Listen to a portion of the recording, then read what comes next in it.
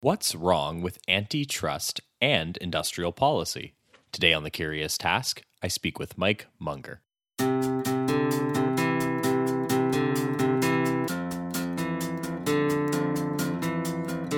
Welcome to The Curious Task from the Institute for Liberal Studies, where we explore economics, politics, philosophy, and other ideas from a classical liberal perspective. I'm Alex Aragona, your host, and today I'm speaking with Mike Munger. Mike is an economist and a professor of political science at Duke University. He has taught at Dartmouth College, University of Texas, and University of North Carolina. His primary research focus is on the functioning of markets, regulation, and government institutions. He's been published in numerous journals and is the author of many other things, including his book released in 2019, Is Capitalism Sustainable? That was actually the question of the first podcast we recorded together, and I highly recommend checking that out as well. Mike, welcome back to The Curious Task. It is a pleasure. It's great to have you back on, Mike. So, as you know, we base each of our episodes on a question and go over the answers and conversation takes us. Our question today to explore is, what's wrong with antitrust and industrial policy? So we'll have a chance to explore both of those concepts. And I'd like to start with antitrust first, and we'll connect that with industrial policy later. But first, I want to start with the basics, which is what exactly is antitrust? Now, I thought this was a good place to start. You have a paper that notes 1941 to 1977 as the era of antitrust, but I want to start a conversation a little before that, because you do note, it's interesting what came before this, because you say antitrust of that era was really the government realizing it had to deal with the large trust and monopolies that it nurtured. So can you take us back a bit before that antitrust era and talk about how the government is actually nurturing and creating monopolies, or that era of the big trust? I think a bit of historical background would be interesting here, and what you mean by that. That's a really big question. Let me see if I can do it in 2 minutes. I should do like Ayn Rand and stand on one foot and see if I can do it. But since the beginning of time, government has sought sources of revenue and mechanisms of control. And in fact, in a way, it's the job of government to do those things. It needs revenue to carry out its function, and it needs to control the borders and the military of a state in order to satisfy citizens. It also needs to control citizens as a sidelight, and so those two things may be in conflict. So my dissertation advisor, Douglas North, and several co-authors on different things, famously wrote that there's a difference between a limited access order and an open access order. A limited access order is where the state sells monopolies to powerful groups, and then those monopolies are like franchises, and they're able to collect tax revenue, or maybe it's the salt monopoly. So you're the only one who can import salt into the UK, and so you can collect taxes on that, and then the crown just takes the revenue. You're in charge of collecting the taxes and raising prices, and so they can just sub-optimize. The difficulty is that once you've established that sort of monopoly, and that's what it is, a monopoly, you're selling monopolies. Once you've established that kind of monopoly, in order to reform this and say, it'd be better if we could have competition, we could have free entry, we could have more firms, we could have innovation for consumers, the companies that you sold the monopoly to said, oh, hell no, you're going to have to buy us out. This is a really valuable right that you've given to us. And so from 2000 BC through 1900, that was the way most governments work. And as our friend Deirdre McCloskey has pointed out, there was the beginning of this change and awakening, a great enrichment that resulted during the Industrial Revolution. That was many new firms entering, but it called into question all of these monopolies that were given. So there's this ferment. And so a lot of large corporations established what in the 1890s and 2000s were called trusts. So Standard Oil in the United States, large railroad barons like Cornelius Vanderbilt. And so they, in a way, were a good way for it's easier for the government to regulate a single incumbent, just as it always had been. This was nothing new. The difference was the progressive reform starting at about the 1890 and Theodore Roosevelt in the United States. There were others in Europe. There was actually a movement also in Canada, although it wasn't as fervent. But they called themselves trust busters. They were going to break these firms up. Well, they didn't really break them up. What they tried to do, and we'll talk about this later, what they did was they tried to devise an optimal industrial structure. So it was a planning exercise. It wasn't, we want competition. but it was breaking them up so that they could have an optimal industrial structure. And so that's why the two things kind of proceed in parallel. Now, so before 1941, we have the Sherman Act, we have a series of acts by the US Congress. But the courts were not enthusiastic about enforcing this. The Justice Department was not enthusiastic about enforcing it. The Federal Trade Commission, which was established in 1913, it was my first job out of graduate school. But when the Federal Trade Commission was established in 1913, they mostly did consumer protection. They didn't work on antitrust. So although there were laws, there was very little prosecution. And that brings us to 1941. We're still in, all through the Great Depression era, the New Deal government found it much easier to deal with monopolies, and for the same reason that had always been true.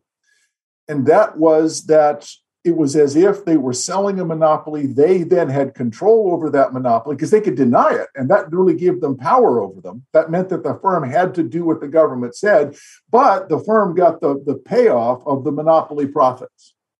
So what would I don't mean like the one day where everything turned, because turning points aren't usually like that, but what characteristically shifts in your mind when things go from the era of, if you will, planning and cooperation and nurturing between, the state and the big trusts and so on and so forth, to the sort of era of antitrust? Like, how do we define the era of antitrust? What was happening there, tactically speaking, from the government's perspective?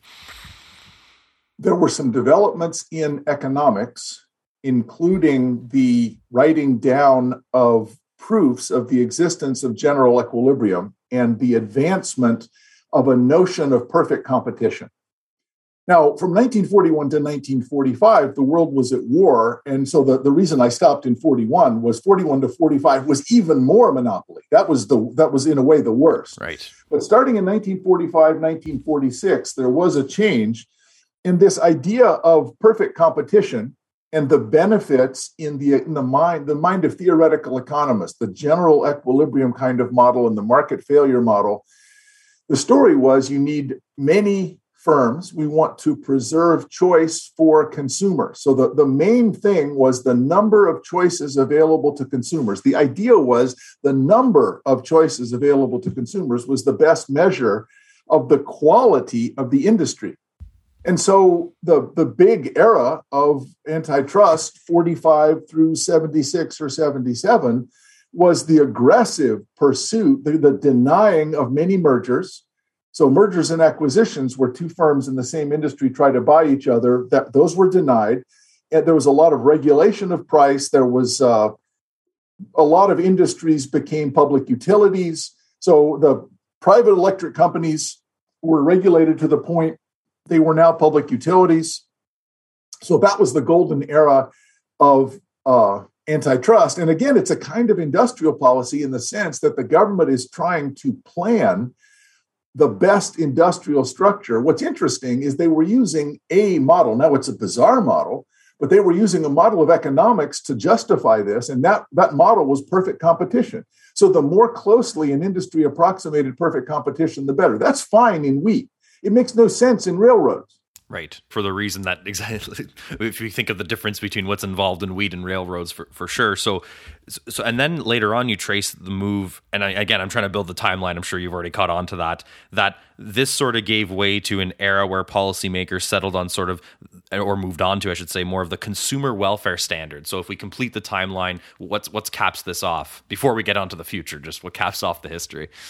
There was a movement from the University of Chicago generally and the development of law and economics, partly based on the work of Henry Manny, but in particular, the book by Robert Bork, The Antitrust Paradox, which pointed out that really the economic model of antitrust was based on consumer welfare.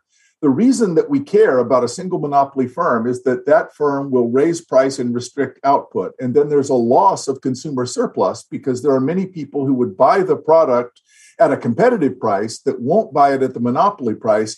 And nobody gets that. The fact that there are all these mutually beneficial transactions that fail to take place are a social loss. Okay, but what if then some market practice increases consumer welfare more than the loss that results from having relatively few firms? So We're talking about railroads. We're talking about televisions. We're talking about grocery stores. These are big chains, and they actually benefit consumers from owning some of their upstream suppliers or some of their downstream retailers so that they can get better and cheaper products on their supply chain, and they can supply better customer service in a retail outlet. So that means that since the justification for antitrust was not competition per se, competition is a means to an end. Competition is the way that we achieve benefits to consumers. All right, but then we ought to count all benefits to consumers. So in 1977, there was a famous case involving Sylvania Television. Sylvania Television wanted to have their TVs sold in retail outlets where there were knowledgeable salespeople who could explain the television to the purchaser. Maybe you want this, maybe you want this. They could talk about repairs. They could talk about reliability. Those people were paid more than someone in just some fly-by-night outlet that sells a bunch of televisions. You don't know anything about it. Right. So the question was, is Sylvania allowed to do that? In effect, it was resale price maintenance. Is Sylvania allowed to charge a higher price for its televisions and to have better customer service, given that it's a pretty competitive industry? Nobody claimed that televisions wasn't a competitive industry. That's not really true now, but at the time, there were 10 or 12 different television manufacturers. Now, that's not wheat. That's not millions of different producers, but it's still 10 or 12. So if Sylvania is selling something of value and consumers are willing to pay a higher price to get better customer service, that's not an antitrust problem. They're not raising the price to get monopoly profits. They're raising the price to provide better customer service for a better experience for consumers. And whether that's good or not, the consumers can decide. So that was the test. The consumer welfare test was, will this practice, which until now has been per se illegal under the interpretation of the antitrust statutes, will this practice, does it plausibly benefit consumers? And if it does, it doesn't matter if it harms labor, if it harms competitors, if there's fewer choices, because there are better choices for consumers. Okay, and that was a good summary at the end there of that consumer standard. I just want to make sure I summarize the antitrust standard that came before that correctly. So the summary of that one, it's fair to say, basically be they're heading towards that model of perfect competition regardless of the other, secondary considerations. So as an end in itself. Okay. Understood. And we covered a lot of the what just there. And I want to kind of go back through some of these at least and talk about the how, because I'm a little interested and also to tease it out a bit for our listeners here too. Tactically speaking, what kinds of things did the state do to actually implement the how of this? Like, I'm sure that the kind of way they worked with industry or regulated it, if you will, was different in that progressive era versus the antitrust. You touched on it a bit with the anti-merger stuff, for instance, versus the consumer welfare. Like, of course, we can't go through all of American history here, but just tactically speaking, what kinds of activities did we see the state doing to work with industry throughout those different things, and how did they characteristically change? The Sherman Act has two clauses. One basically talks statically about industry structure. The other talks about practices that tend to monopolize. And then those two were instantiated by the Robinson-Patman Act. Interestingly, the antitrust laws in the U.S., at least, were largely at first used against unions. So there were supposed to be these big trusts and corporations, but it was used against labor because a labor union was a contract in restraint of trade. So let me say one more thing. The old common law solution was that contracts in restraint of trade were not enforceable in court. So if you and I make an arrangement where we will not charge a price below the agreed on price, but then I cheat and I charge a lower price, that's actually the essence of competition. You take me to court and the court says, well, this is a contract in restraint of trade. It's not enforceable. Right. So that's actually one way of doing antitrust, just not enforcing contracts in restraint of trade. The Sherman Act went beyond that and had criminal penalties for having a structure that was monopoly or that was behavior that tended towards monopoly. And that gives you the answer for how the enforcement worked. First, they looked at mergers, and it's kind of rules of thumb. If the post-merger structure of the industry had fewer than 3 viable firms, for example, that might be a violation. So it takes interpretation. Now, should it be 4? Should it be 2? Certainly 1 would be a monopoly, but maybe 2 or 3 is enough that we'll say that no, a merger can't. Or it could be regional. There could be 4 firms nationally, but it may be for cement. Cases often happen for cement. Cement is not something you can transport very far. And so a regional monopoly in cement, they would not allow the merger between 2 large regional companies that hauled cement, say in the Northeast. The second thing that the antitrust authorities looked at was behavior, pricing strategies, and contracts. So did you have some agreement where your downstream suppliers couldn't, and we already talked about Sylvania, but that's an example, where you can't raise your price and then require that the retailers not charge a price. They have to charge a price at least as high as you maintain, which is called resale price maintenance. So there were a variety of complicated, per se illegal practices that might include not horizontal purchases, which is what structure talks about, but vertical purchases, where you buy your supplier or you buy your retailer. And the theory was that if you had something close to a monopoly at one level, and then you bought a retailer, the monopoly would metastasize. And now you would also be a monopoly at the next level or the previous level. You're the only purchaser.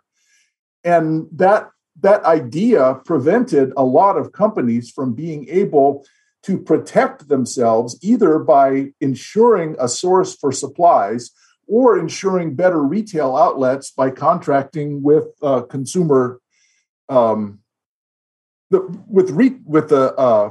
cashiers, the selling people who would have a better knowledge of the product.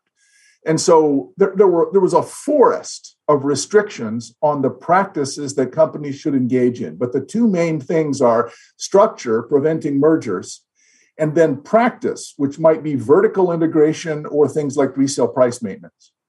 And if that was in the antitrust era, did much of that change when we moved over to the consumer welfare standard, or is it pretty much it bled in similar fashions to that standard? Well, the consumer welfare standard, under the consumer welfare standard, the structure argument goes through unscathed.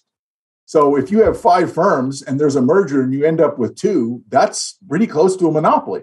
That harms consumers. What got stripped away was all the stuff about the second clause, which was practices. Resale price maintenance you had to look at. Maybe it was monopoly, but it's not per se. So the big difference, and per se just means on its face, just the practice itself. All you have to do is prove the company did this.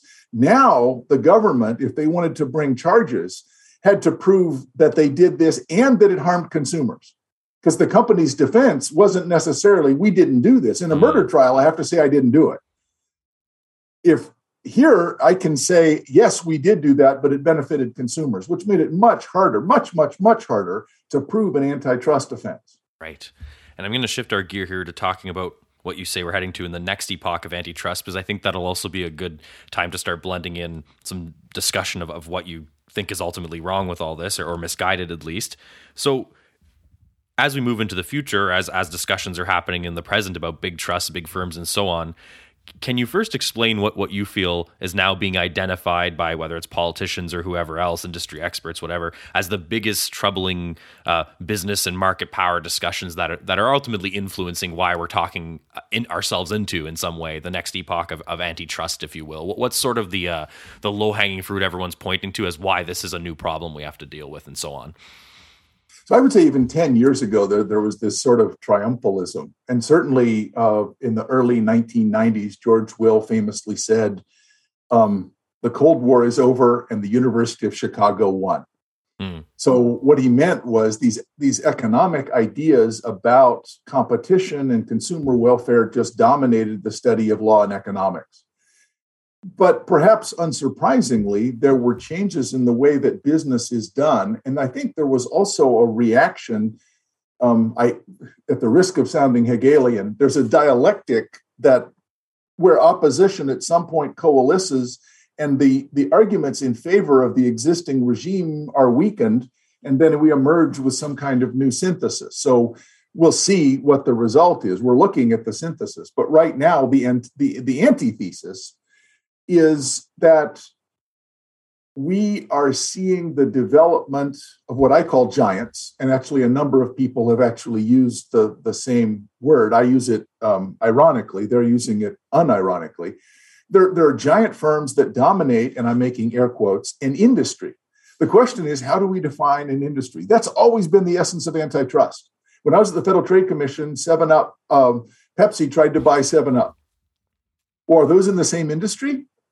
They're both soft drinks. So if you just think of carbonated sweetened soft drinks, that seems like they're monopolizing. But stuff to drink, that's a really big industry. Right. And so that's a tiny amount of the stuff to drink industry. So the question is Facebook an industry or a firm? Right. Is Google an industry or a firm? If Google is itself an entire industry, then of course it's a monopoly, because platforms by their nature are unitary. So let me step back and say a little bit about platforms. A platform is a place, either physical or virtual, in which peer-to-peer transactions have the cost of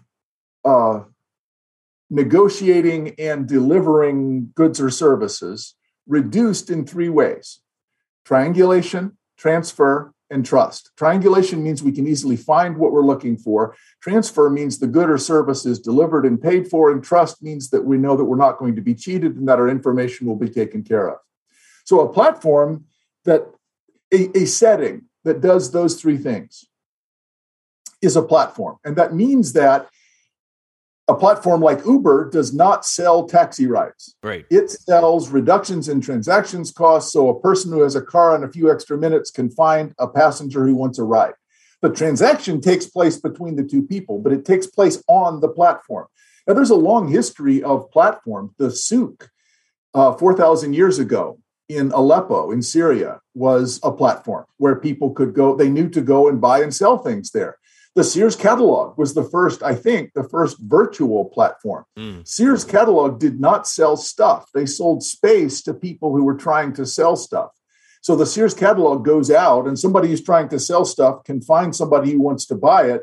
And Sears just processed the transaction by taking a cut of the money and then delivering the stuff on their trains.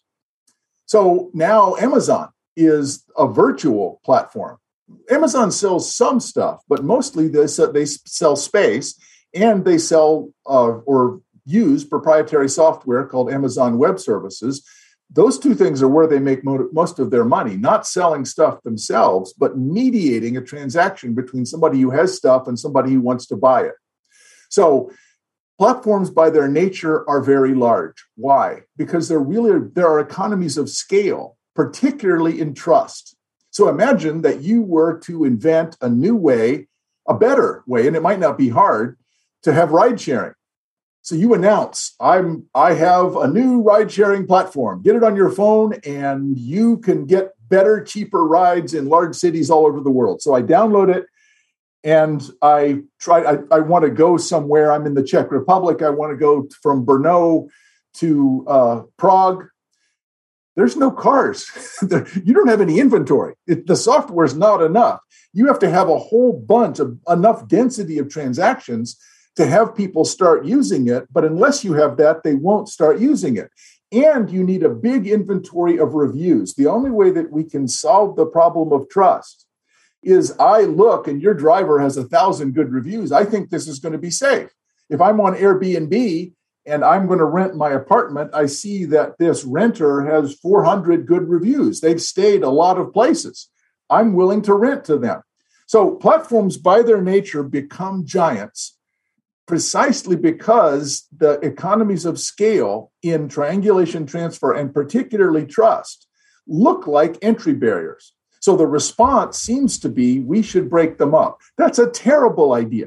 You don't want 2 different platforms so that you and I can share cat videos. There should be one called Facebook. Now, that's a problem because they have power, but it's not an antitrust problem. So the argument that I've tried to make is, I admit there's a problem. Giants are a problem, but it's political power, not antitrust, that is the problem. Breaking them up is pointless. Right. Actually, and on that exact note, I want to read that quote which from you in this paper that says pretty much the same thing there, and I want to jump off with a couple of questions about that. So that's a great segue. So here's a quote from Mike's paper. He says, just as he was saying, there really are problems, and that those problems are problems of power. The difficulty is that antitrust, and here's the key, I think, is directed narrowly at market power, where the danger lies in the concentration of political and social power. I do not have the answers for this appropriate response to the power of the new social platform, quote-unquote, giants, but I am sure that applying outdated solutions to the wrong problem will delay the time when we start to take these formidable new difficulties seriously. And I think that bridges nicely into another question I want to ask, which is, it seems that a lot of people have a hard time unbundling sort of corporate power in the sense of what they do on the front end. Let's say Amazon, big platform, I see it, I go to Amazon.ca, oh my God, look how much they're doing. They have a hard time unbundling that from like all the back end stuff that you and I would probably agree is not the greatest stuff. You know, how they're in bed with certain municipalities, privileges, so on and so forth. So I just kind of want to stop here and emphasize, so you could actually tease that out a little further, that you're dividing the market power discussion or what's happening on the actual market between, as far as transactions are concerned, between consumers, from all the other corporate behavior, which you still grant is a problem, correct? Yes. I have an admission. It's embarrassing. I'm a libertarian.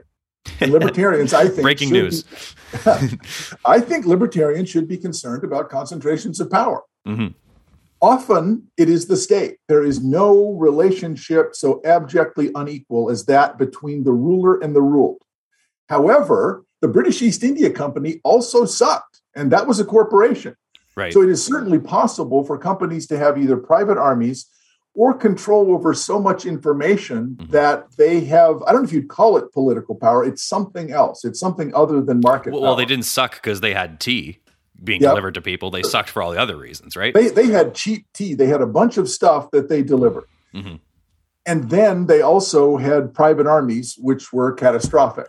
Mm-hmm. And so I don't know that we can say that Amazon or Facebook has private armies, but what they do is they have an army of information, which when it is used along with kinds of advertising or decisions about how to present political arguments, may disproportionately and I would say wrongly affect the democratic process. So I'm not so worried about markets. However, it may be that democracy is just not consistent with big concentrations of power. So instead of reading antitrust, I think we should read Foucault. Mm. The difficulty that I see is we haven't thought about this as concentrations of power. This is a new threat. So I want to concede that it's a threat, but I want to say that I think thinking of it in terms of antitrust is going to delay any actual solution of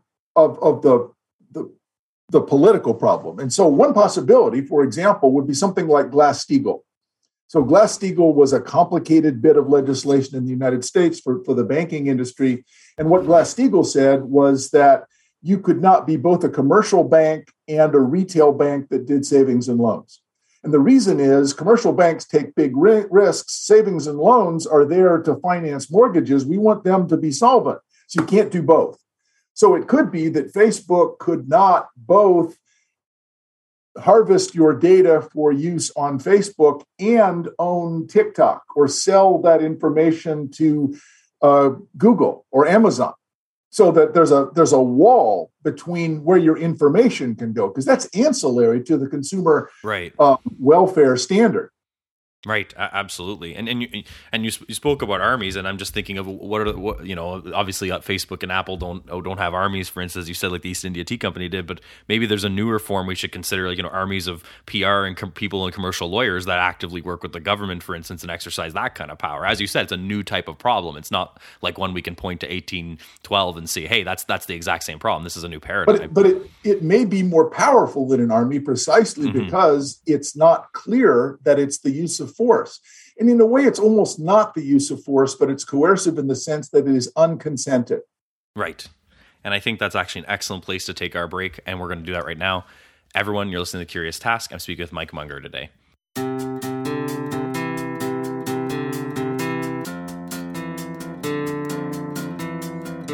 The Curious Task is a podcast from the Institute for Liberal Studies. Feel free to send questions, feedback, guest recommendations, or anything else that's on your mind about the show to CuriousTask@liberalstudies.ca. As always, a huge thanks to our supporters on Patreon, including Danny Leroy, Andy Crooks, and Elizabeth Aragona. Remember to like us on Facebook, follow us on Twitter @The Curious Task, and rate us on Apple Podcasts or wherever else you're listening to The Curious Task. Welcome back, everyone. You're listening to The Curious Task. I'm speaking with Mike Munger today. So, Mike, I want to pivot a little bit into industrial policy now. I think our first half was great talk about antitrust and some of its implications and what's wrong with it, especially when people look at many of the other problems that are valid, as you said, but they look at them as market problems, not problems of social and political power. But it is, of course, true, I think, to say that politicians and other advocates of, for instance, regulating industry do often step in, from market-based rhetoric into social and political rhetoric as well. But I guess that sort of leads us to a different problem, I think, if you allow me to make the bridge, which is it seems to me that if indeed we start these discussions of social power, political power, and so on and so forth, and the response from regulators or whoever else is to basically start talking about, well, we don't want to just regulate the market, we also want to supervise other aspects connected to that, aren't we kind of just back to the discussion of industrial policy then and social goals through that, for example? So antitrust really is a manifestation of industrial policy. Industrial policy is, well, let me make an analogy that some people may find offensive, but heck, that's what I do.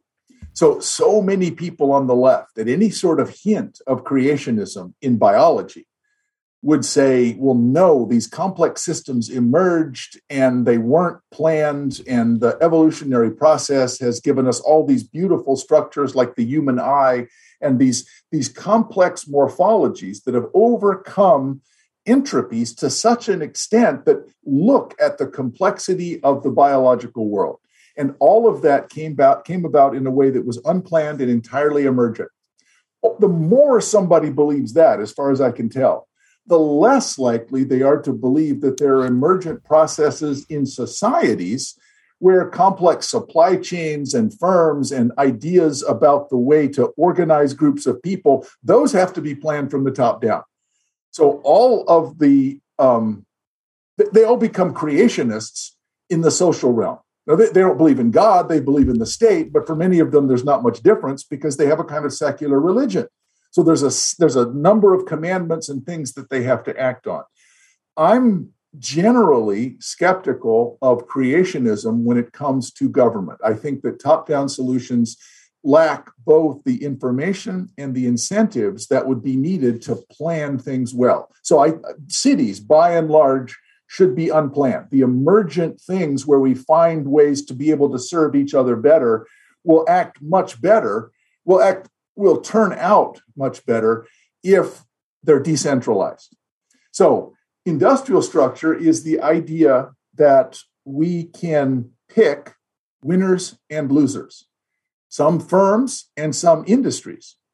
So let me give an example. I am concerned about climate change. I know a lot of my libertarian friends are not concerned about climate change. I am.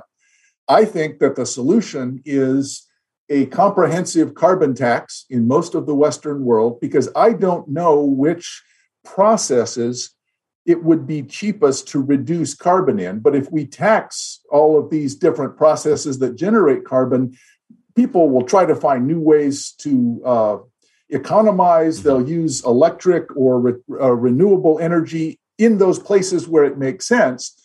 We haven't done that. What we have done is say we're going to subsidize solar. Solar is the way. Wind, we're going to subsidize wind. Make a policy out of the industry. We know the way to do this. Mm-hmm. That's a terrible idea. Instead, we should have taxed the externality. Now, maybe you disagree, you don't think it's a problem, but anytime, if there is a problem, it is better to tax the externality than to subsidize one solution, because the state, any individual, would be terrible at knowing what the correct solution is. Let different emergent processes compete to solve the problem. So that's, in a microcosm, that's the problem with industrial policy. We're terrible at picking winners and losers. And it would seem to me... go ahead. As a result, the countries that have tried to use industrial policy have fallen behind. And the biggest example, I think, was Japan. All through the 70s and early 80s, we heard how awesome Japan was and how it was just unstoppable because they have the Ministry of Industry and Trade. Well, not so much, it turned out. They actually slowed down their growth, and they ended not being nearly as innovative as they would have been if they had not planned an industrial structure. So over and over again, this is reproven that in top-down, an industrial structure will result. And we have a planning process. It's called profit and loss. Mm-hmm. Profit and loss produce a calculus for what industries should be invested in and which ones we should get rid of. It's really hard to beat profit and loss, but a government policy that can beat profit and loss, I would claim in the paper, even if somebody were to come up with it, it is unlikely to be implemented for political reasons. And it seems to me that when it comes to the broader discussion of industrial policy, both the mainstream, if you'll call it that, political left and right, especially in the United States, people sort of weasel around the definition, I find. Of course, you might find the odd person that is for an industrial policy of complete sort of authoritarian, if you will, economic scheming, where you literally manage it right from the top down, from the government down. But other folks seem to be not so interested in calling what they're saying industrial policy, but ultimately they're talking about setting up certain guardrails and guidelines, a boost here and there, making sure things don't go off the cliff over there, that kind of thing. But those kind of industrial guardrails, if you will, still amount to the same thing, at least in my view. But you tell me your thoughts on that. Some people try to split the difference. Obviously, there is tactically, but you could probably chart it under the same umbrella, I would think. Well, you just pointed out the problem. Guardrails, by definition, are designed to limit profits or to prevent losses. And profits and losses are the signal. That is the price that tells us about whether this industry should expand or not. Now, if you're worried about externalities and you want to tax the externality, okay, if you want to have a carbon tax, that's a different thing. But that means you don't know what the right industrial structure would be. So the difficulty that I see is that if we're going to have guardrails and we're going to say we want to make sure this industry, which otherwise could not compete, we're going to try to keep around. Now, maybe for national defense reasons, although it's actually a little hard to make that argument, but maybe for steel, maybe for shipbuilding. We need some capacity for building these things. We have in the United States a very high tariff on sugar. And there's a national defense reason because our soldiers will need sugar if they're going to go into the field. So as a result, the nations of the Caribbean, where we try to send aid, cannot import their sugar to the United States. They're prevented from the trade that would enable their home industries actually to make enough money to enrich their very poor populations. We say, we just send the money, but the money goes to the top leaders rather than because we have an industrial policy. Mm-hmm. So we're going to say we need to use guardrails so that some industries which would fail are propped up, and we're going to have inducement so that some industries will expand because we want to subsidize the right activities like solar. And on both sides of that, you're right. What they're saying is we're going to nudge the market. Obviously, we're still using the market because we're not really planning things and we're not setting prices. But we're putting a thumb on the scale as if we knew more than we knew. And the second thing, it's as if knowing it is the same as doing it. So right. I'm an expert. I'm an economist. All is known by me. I go to the president and I say, here's the companies you should subsidize. He says, oh, well, thank you. And then he looks at the list of companies that are big campaign contributors for the next Senate race. Those are the companies that get subsidized. So there's two distinct problems. One is information, the Hayekian problem, where nobody knows enough to choose an industrial structure. And the other is the public choice problem, where political incentives do not line up with the common good. Right. In other words, even if you really could, in this make up world, make believe world, if you really could choose the three best companies to subsidize, whether or not that actually happens in the way it should is a whole different question as well. So the whole thing ends up getting counterbalanced by that mess anyway. Yes. I suppose it's also important to note too that the guardrails don't just keep certain companies in or regulated or whatever, or even sometimes focus their energies in a certain way in a distorted manner in some certain investments that they might not otherwise do. Like I think solar panels and wind has been a good example of that. But I think these guardrails also functions as walls for other forces of the market to enter the same highway, which I think is another huge problem, because often people that are proponents of this type of industrial policy will say something like, well, the market could be entering this area and doing better, but it's not. So we have to continue doing our thing over here and making sure this industry does X, Y, and Z. But I suppose the fair enough trapdoor under that is, well, how would you know? You have these guardrails also keeping people out, whether it's high cost to entry or just not being allowed to enter or whatever else, I think. That's a really important point, and it does take us back to Doug North's observation about limited access orders. So you have this company that used political influence, and they bought this monopoly fair and square. And so you say we're going to allow entry. All of their workers mobilize and say that we're going to vote. Now, where is the countervailing power? It's a bunch of people who don't yet work for the companies that don't yet exist who would be competitors. There's no way to mobilize voters who don't exist. So the political process is always going to protect existing rents.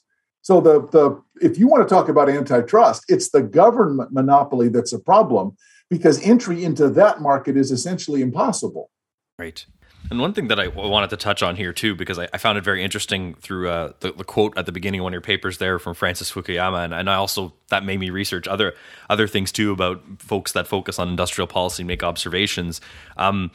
What I found interesting about that is that it seems to be an open secret to a lot of people that observe industrial policy or at least think on it, whether they're for it or against it. They basically conclude that, well, maybe it could work, but in order for it to work, that the industrial policy planners or whatever else you want to call them have to effectively be shielded from all the other stuff, like obviously market forces being one of them and political forces being the other. So that's kind of like a more, we want to talk about social political power for the last bit here. I find that's an interesting admission by anyone observing this, that basically if this were to work, it ultimately has to be set off in some sort of managerial fashion over here that's shielded. And I think anyone considering industrial policy, even as a good thing, needs to consider that as well. As you said, it's not just a market discussion, it's also about who we're giving the reins to in certain areas, or because to me that effectively creates another privileged class that's trying to, in their eyes, defend themselves from other privileged classes that they say will get involved in their business. So that's a little messy too, right there, as far as social and political power.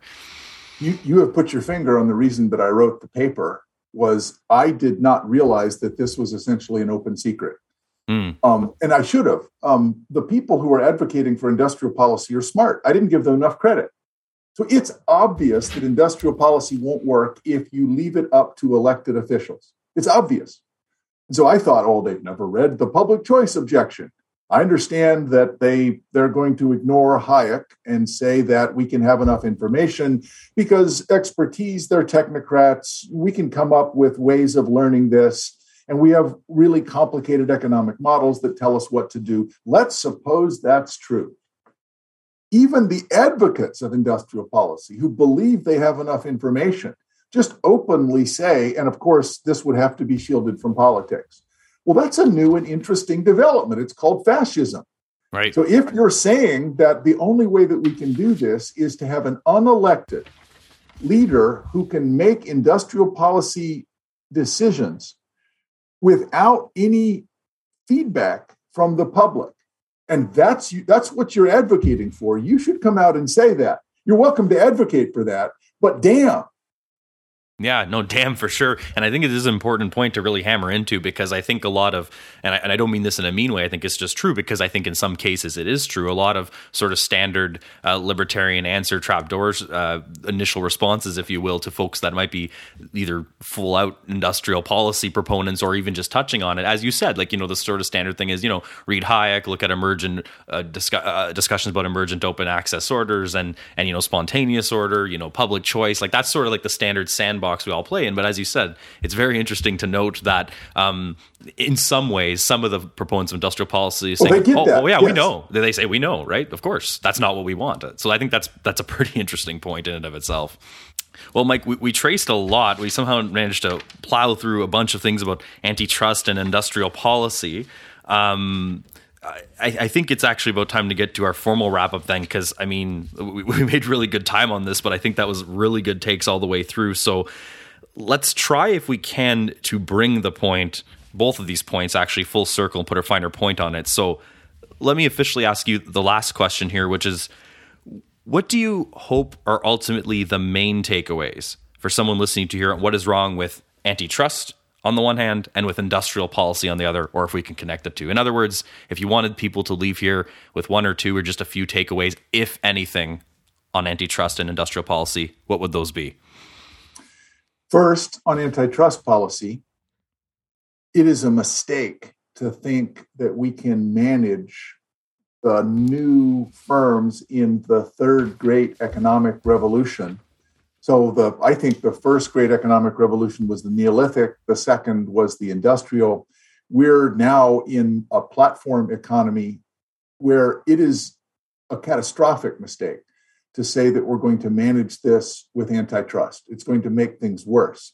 And in fact, I think what's likely to happen is something like what the United States did with Bell Telephone. Bell Telephone was a monopoly. And so we broke it up into regional monopolies. How did that help? So for 20 years, there was very little innovation on long distance because you have all these tiny little local monopolies. Finally, MCI was allowed to start selling long distance service. And eventually all of the local Bell telephones broke up. I try to tell my sons, I used to have to wait till after 11 p.m. to make a long distance phone call within the state because it was really expensive. Now I think nothing of making a phone call to Chile at any time because it's dirt cheap. Mm-hmm. So we had a set of regulations that were designed to solve a problem of monopoly. The result was that the regulated structure completely prevented any sort of entry or innovation. And as a result, antitrust is not the right approach. It was never the right approach, but it's really not the right approach now. I do use an example, tongue in cheek. Suppose that, there's this platform of 32 million unique users per day. They completely control what people write on their platform. And if you write something that they don't like, they will delete it. So they have enormous power. We should break up the New York Times.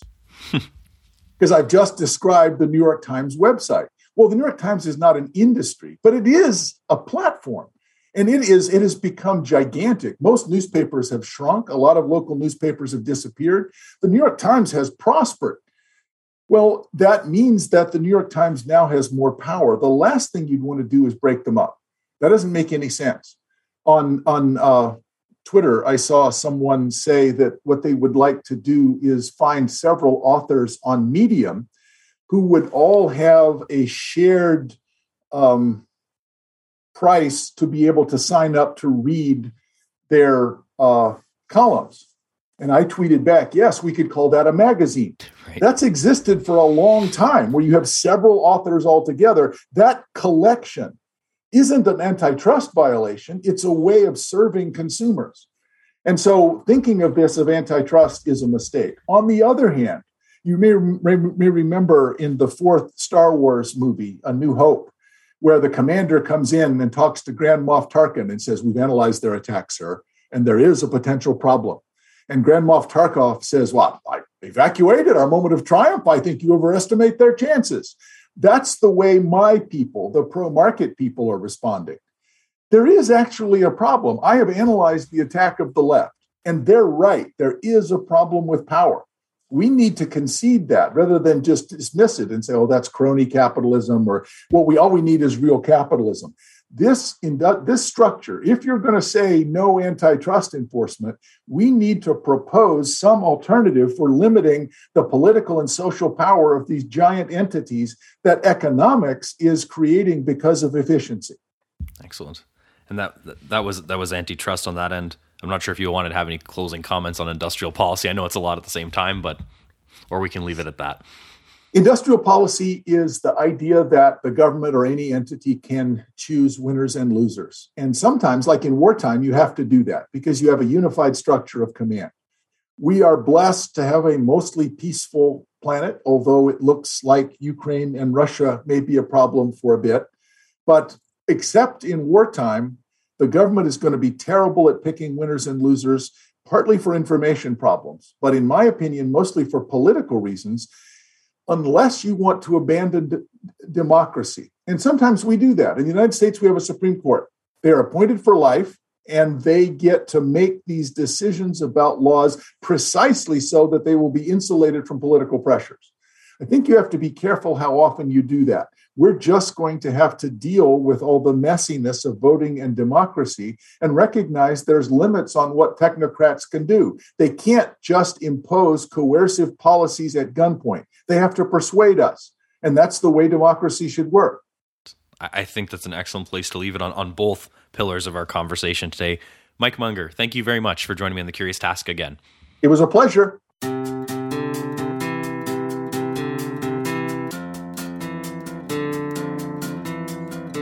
The Curious Task is a podcast from the Institute for Liberal Studies. This episode was produced by Alex Aragona, Sabine Elchidiak, and Eric Seguin.